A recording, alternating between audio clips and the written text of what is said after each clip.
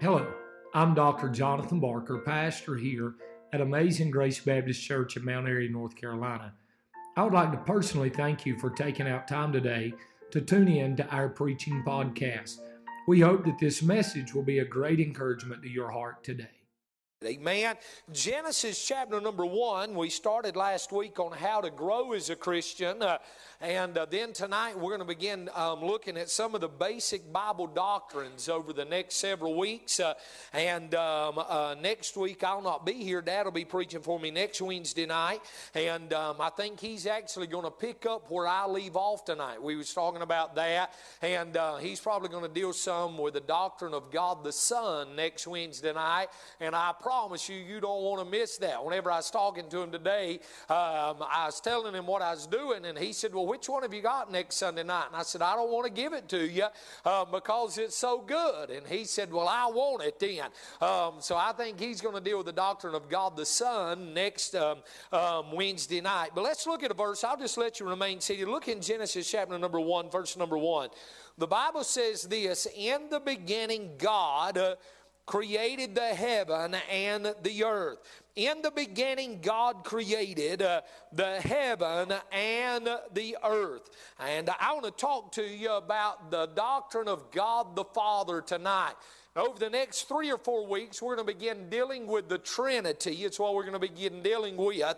And the Trinity, if you don't understand what I'm saying tonight, is God the Father, God the Son, God the Holy Ghost. 3 in 1 and 1 in 3. Co-equal, co-eternal.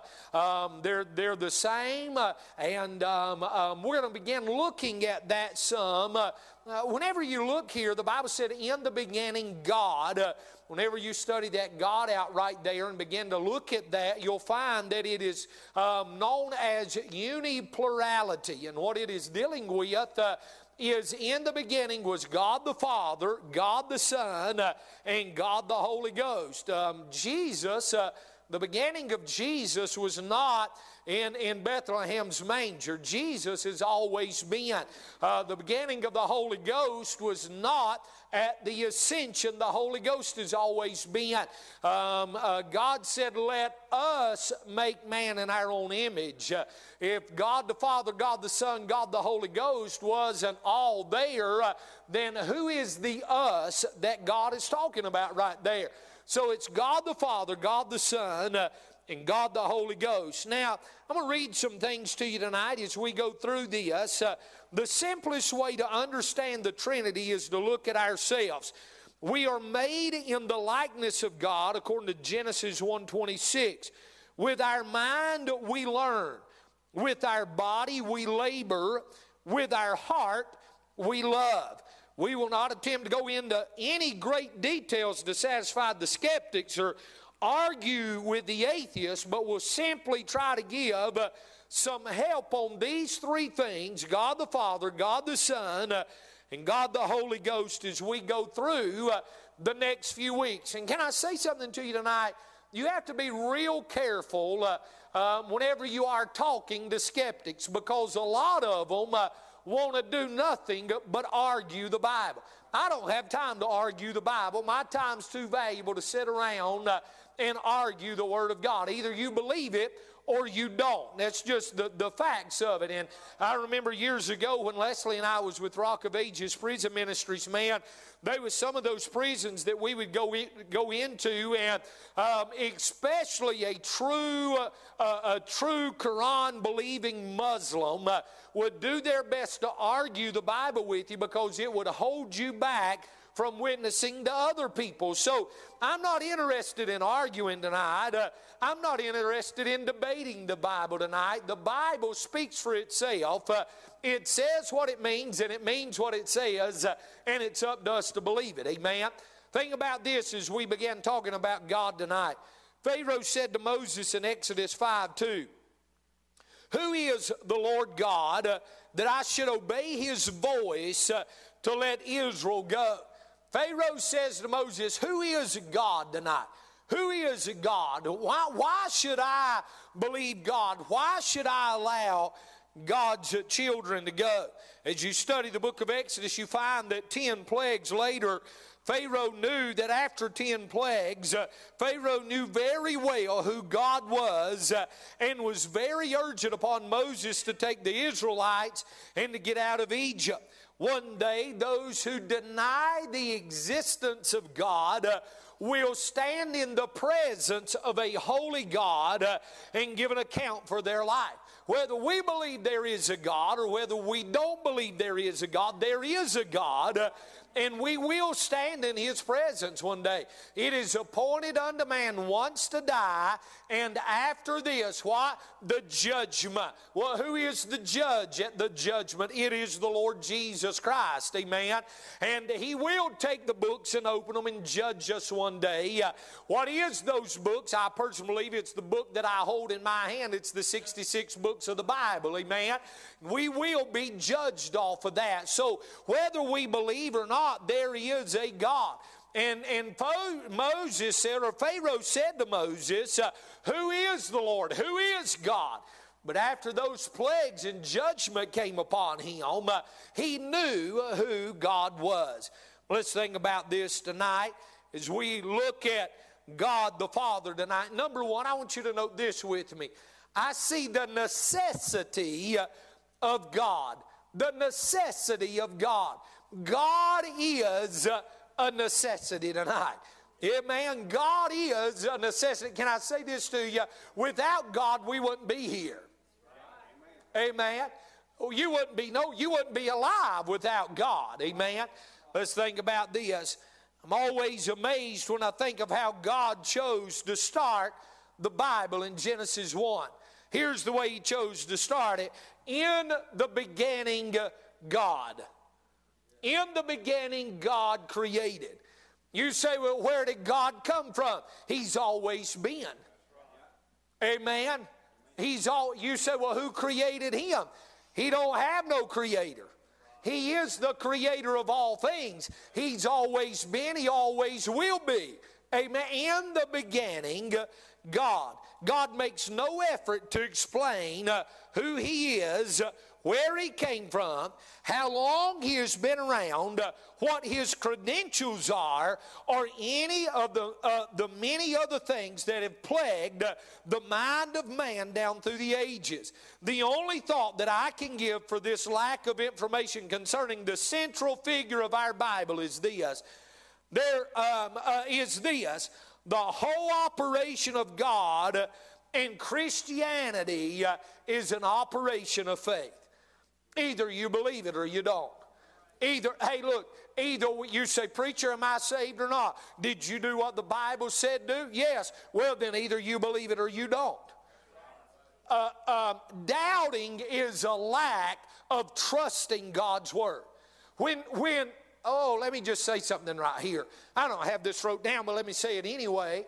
When we have done what God said do in salvation, that is, we realized we was lost, we repented of our sins. Somebody give me an amen right there.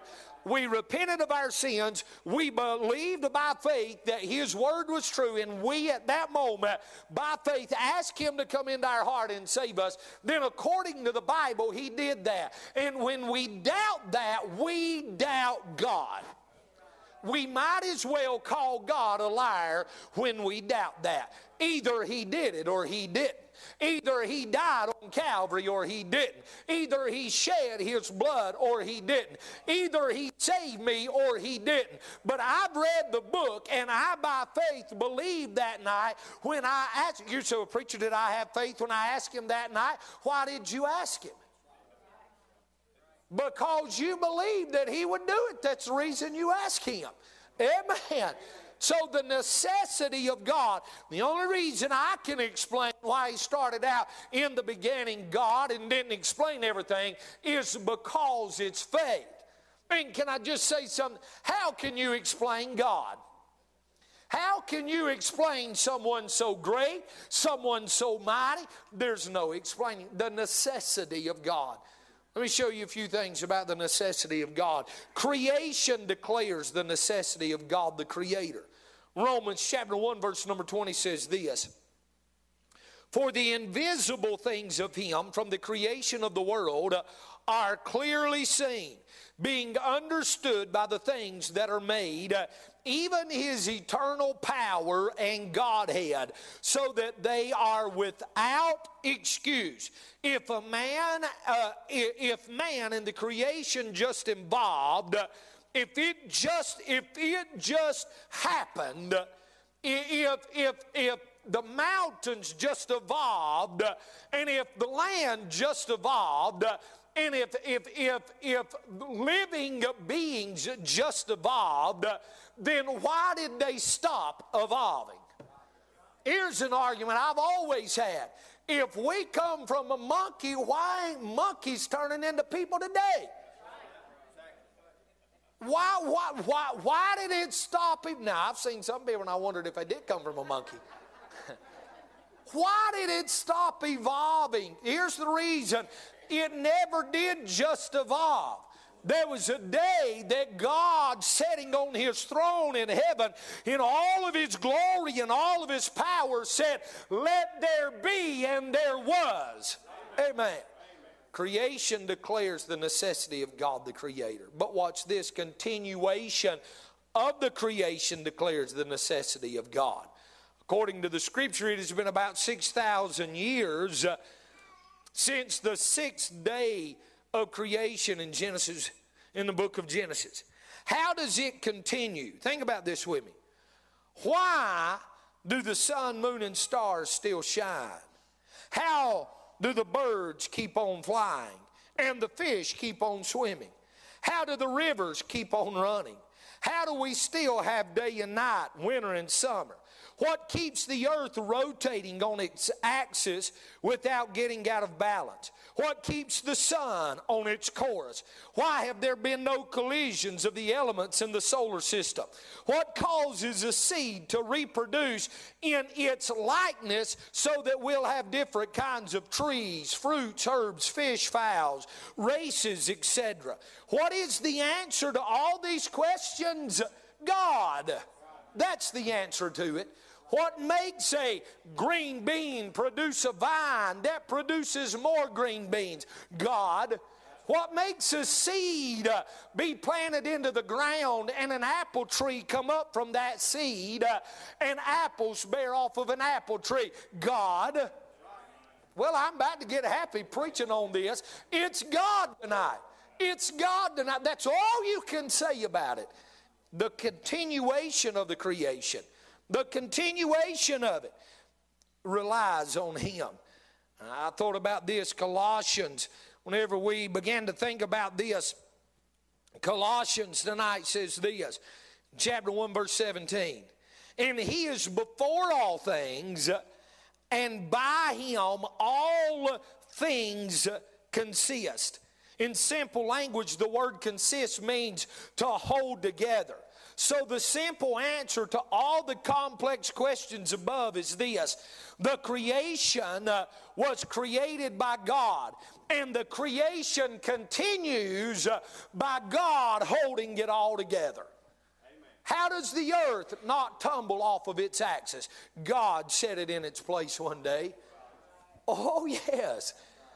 I thought about this. Not only does creation declare the necessity of God the Creator, continuation of the creation declares the necessity of God. But can I say this? Our conscience declares the necessity of God. Although it is unexplainable by the educated minds of our day, there is something inside of every human being that tells him there's a supreme being. There's someone for whom to look up to.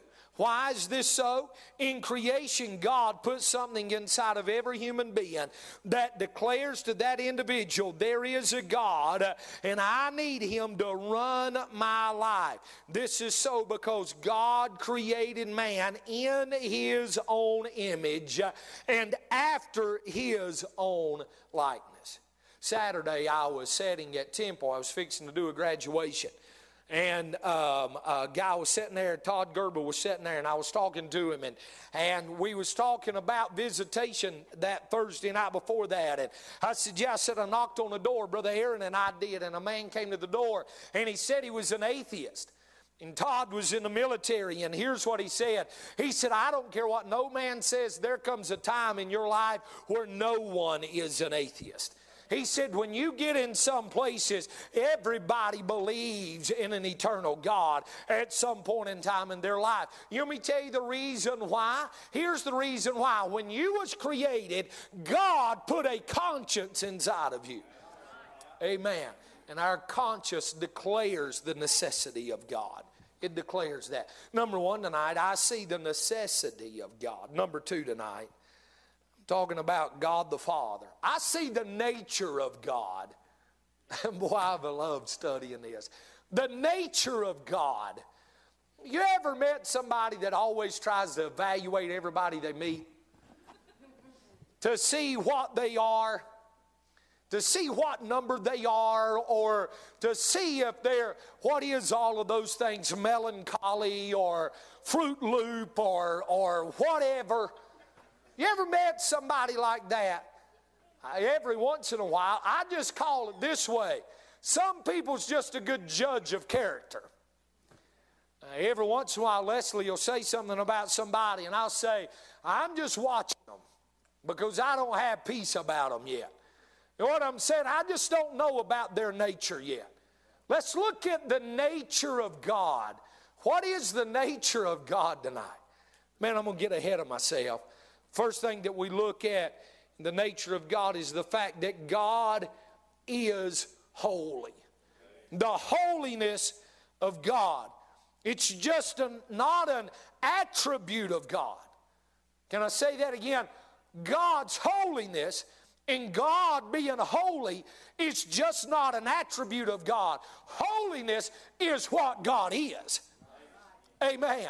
That is what He is. You say, preacher, why? And everybody's different, but preacher, why do you take your hat off when you go into a sanctuary? Here's the reason why. It's His house, and He's holy, and I'm trying my best to respect Him. Yeah, man, you say, preacher, why do you put your best on when you go down to God's house? Because it's His house and He is holy. And matter of fact, He said this, for us to be holy because He's holy. Amen. The holiness of God.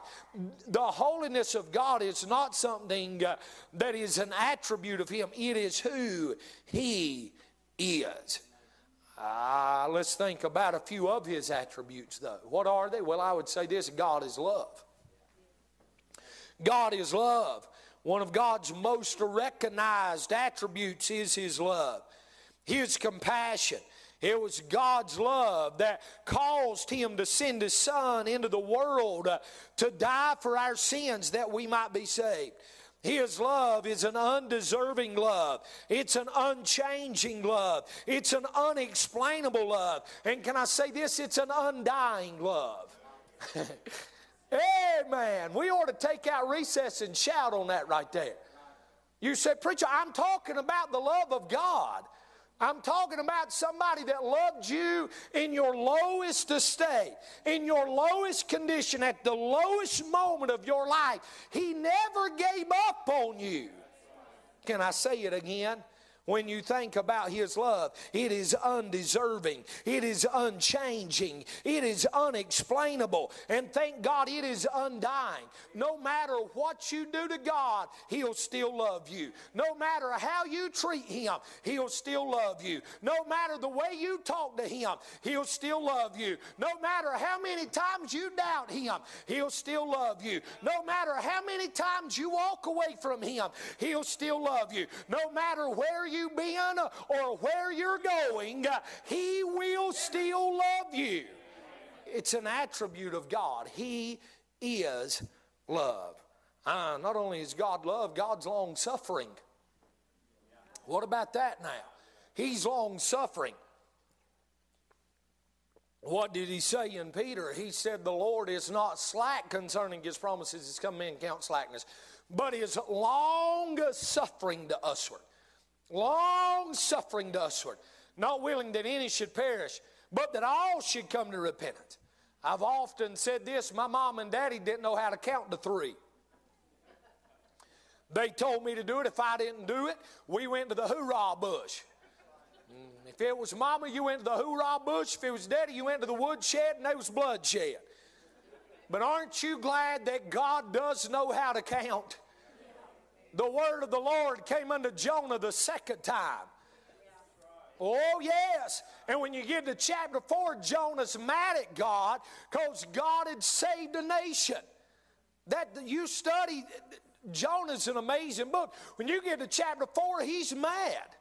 Why? Because God spared Nineveh. But you know what? God didn't thump Jonah off the end of the earth. He still loved him. He was long-suffering to him. Oh, yeah. You know what? There may be some in here that the very first time God ever spoke to your heart and showed you was lost, you got saved. But I would say they're few and very far in between. You know what? The biggest part of us, God spoke to our heart, and we didn't get saved the first time. And you know what? God could have said, I'm done right then. But God didn't say that. Why? Because He loved you, and He was long-suffering to you. And He came back again and again, and He spoke to you again and again. And you got saved. And after you got saved, you know what you done? You started sinning again. And God didn't get mad and thump you off the earth, but He was long-suffering to you. Well, I'm supposed to be teaching, and I feel like preaching a while. Why? Because He's long-suffering to us. He's long-suffering. You ever studied David's life? Man, read about David. Get an Alan Redpath's book and read on David. I shouldn't have said that name out loud because I usually don't tell some of the people I read after, but read Alan Redpath's book on David. You want to talk about somebody that constantly messed up? David did. You say, well, preacher, he's a man after God's own heart. I understand that. But you know what David did? David laid in the bed all day when he was supposed to be on the battlefield doing something for God. Got up, looked outside, and Bathsheba was bathing herself, and he ended up having her brought in. I personally think he raped her. He brought her in, and she didn't want to come in whenever you read all of that. And you know what God did? God still yes, judgment came, but God still forgave him. God forgave Bathsheba, their baby died. Yes, there was judgment that came, but that was not the end of the story. Go on and read about a man by the name of Solomon. There was the smartest man that ever lived. And look at who his parents is. It shows that God is loving and God is long-suffering to us. Oh, yes. Don't you look down your nose at that person sitting on the side of the street because we're one choice away from that ourselves. Don't you look down your nose at that person that's riding in the back of a patrol car. We're one choice away from that. Don't you look down your nose at that person that's going through a nasty divorce. We're one choice away from that. But if we have been in all of those places, aren't you thankful that God still loves us in spite of all of that? And He is long-suffering to usward. Oh, yeah, He's love. He's long-suffering. I've got about 15 wrote down here. I still got another point. God's merciful. God's merciful. He's not only long-suffering, He's merciful. Ephesians 2:4. God is compassionate, Psalms 86:15. I thought about this. God is eternal, Deuteronomy 33 and Psalms 90. God is immutable, James 1:17 and Hebrews 13:7. That means He can't change. God is immutable, the same yesterday, today, and forevermore. We do not have to live in revivals of the past because God can do it today. We do not have to live in what happened yesterday because God can do it today. He's immutable. God is omnipresent. Psalms 139:7. This means He is present everywhere. He is present everywhere. Ruth Graham had over her desk, and you probably got that message this week, but she had over her desk, don't fret tomorrow because God is already there. Amen. Don't fret tomorrow. Say, preacher, I don't know about tomorrow. I'm facing some bad things. I don't know what's going to happen tomorrow. I don't know about tomorrow either, but I do know who holds tomorrow. And whenever I get to tomorrow, guess what? God will be at tomorrow when I get there. You know what? When that bad phone call comes in the middle of the night and you pick it up and say hello, and there's a voice on the other end, or whenever that door knock comes in the middle of the night and someone's standing there and says, are you such and such? And they say yes. And then you always make this statement, may I come in and sit down and talk to you? I'm Chaplain Barker with Surrey County Sheriff's Office. This is Sergeant so-and-so. Can we come in and sit down and talk to you? If that day ever comes in your life, just remember when that knock came on your door and you turned the doorknob, God was standing there waiting on you at that moment in the lowest time of your, hallelujah, He's always there. He's omnipresent. I thought about this. He's not only omnipresent, He's omnipotent. Revelations 19:6. He's omnipotent. This means He's all powerful. He is all powerful. There is nothing that God does not have power over. You say, you don't understand what I'm dealing with in my life. There is nothing that God does not have power over.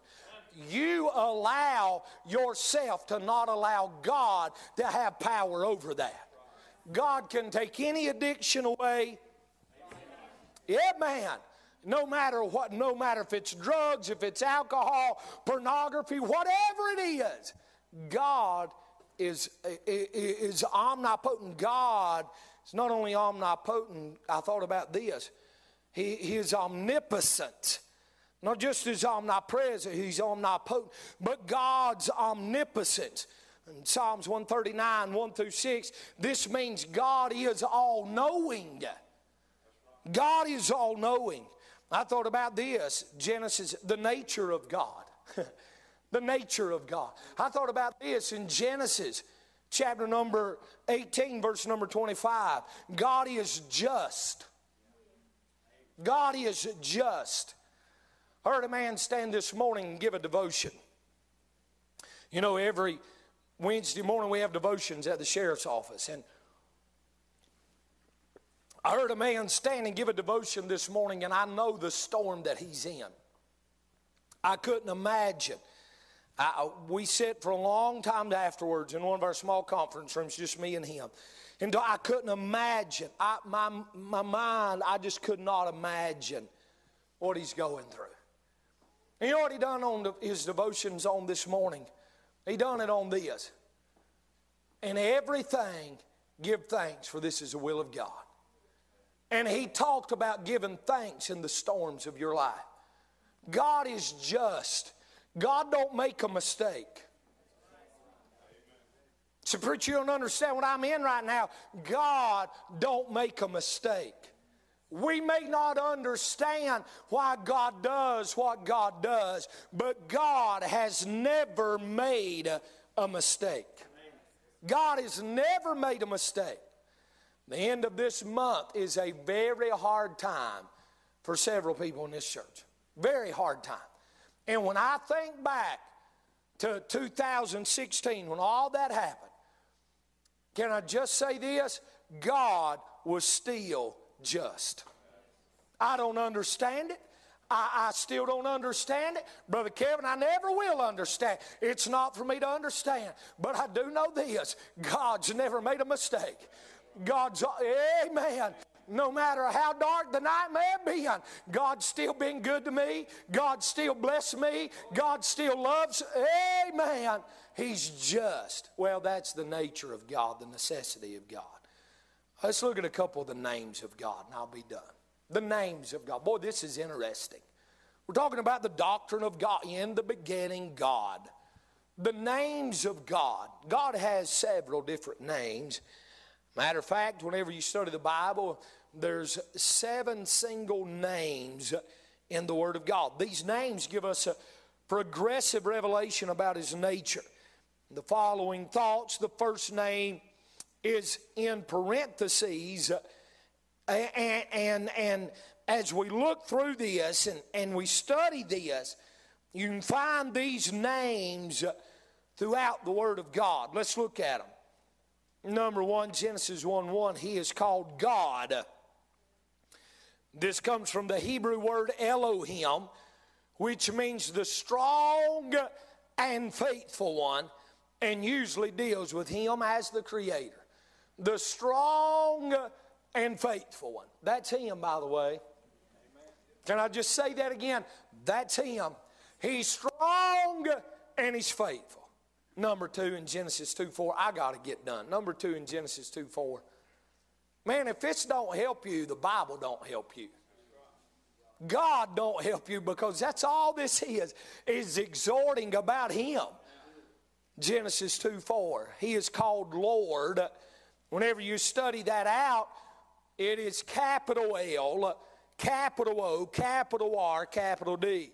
This is in the Old Testament. This comes from the Hebrew word Jehovah, which means the self-existent one that revealeth Himself and usually deals with His work in redemption. The King James Bible, the word is written, as I just stated, in all capital letters. It is Jehovah. Matter of fact, that word, whenever you study the writers of our Bible, whenever they would come to this word capital L, capital O, capital R, capital D, which is Jehovah, whenever you study it out, the writers, when they would get to that word, would stop. They would clean themselves. They would put on fresh clothes and get a new pen, not a pen like we know today, but a new pen and a new thing of ink, and dip their pen into that new ink and write Jehovah. Amen. You say, why? Because of this, because of His redemption, because of His love towards us. In Genesis 14:8, He is called the Most High God. The Most High God. This comes from a Hebrew word, El Elyon, which means the highest one, and deals with Him as the passer or the possessor of heaven and earth. The highest one, the possessor of heaven. And can I just say this to you? He is the highest one. There is none above Him tonight. Amen. A lot of people, matter of fact, what did He say? He said, thou shalt have no other gods but Him. Amen. But there's a lot of people, boy, we've been shouting, so I might as well go ahead and kill it for just a second, then we'll get back out. There's a lot of people that has gods above God. If it takes you away from the house of God and the things of God, your relationship with God, you growing in the Word of God, you've got a God. A lot of people, there's nothing wrong. Now hear me and hear me well. There's nothing wrong with having a bass boat as long as you take me out on it. Okay? There's nothing wrong with that. There's nothing wrong with skipping a jig, Brother Ramey, underneath a dock and ripping the lip of a big largemouth or spotted bass and put. There's nothing wrong with that. But hear me, when it takes the place of a house of God, it's become God in your life. Amen. It's become God. There's nothing wrong with having a camper. There's nothing in the world wrong with it. But you know what? When it continually takes the place of the house of God, guess what? It's become God. Oh, I don't have no gods before. Yeah, you do. There's nothing wrong with swinging a golf club, but when it takes the place of the house of God, there's nothing wrong with swinging a baseball bat or a softball bat, but when it takes the place, the Most High God, they should be nothing above Him. Genesis 15:2, He is called Lord, capital L, lowercase O-R-D. This comes from the word Adonai, which means master and deals with His authority. In Genesis 16:18, He is called God. This comes from the Hebrew word El Roi, which means that God, the God that sees and deals with him, watching over all his children. Boy, that's a good one. Genesis 17:1, he is called the Almighty God. This comes from the Hebrew word El Shaddai. Now listen to this. It means many-breasted one. This is the word used for the mother's breast and reveals God as all-sufficient, all-satisfying, and all-sustaining to whatever need that we have in our life. Amen. I'm done. Genesis 21:23. He is called the everlasting God. Miss Tina, will you come start playing softly? This comes from the Hebrew word El Elohim, which means infinite in time and age, and deals with him as one existing God throughout all ages. That's him. He's never changed. You ever met some people that's up here one day and down here the next day? You ever met some, you know better than to ask them if they're okay. You say, well, do you want me to lie? The Bible said in all things give thanks. Before you get on Complaint Avenue, you might want to read the Bible. Hey man, friend, you might want to read the Bible. It said in all things give thanks. We find ourselves sitting around on Complaint Avenue. When we go to looking at God, He's the same throughout all ages. He is, hey look, God's not one way one day and another way the next day. God don't answer his phone fast one day and put you on hold the next day. He said, call unto me and I'll answer thee and show thee great and mighty things which thou knowest not. He's always the same. Yesterday, today, and forevermore. God will never change. You know what that means?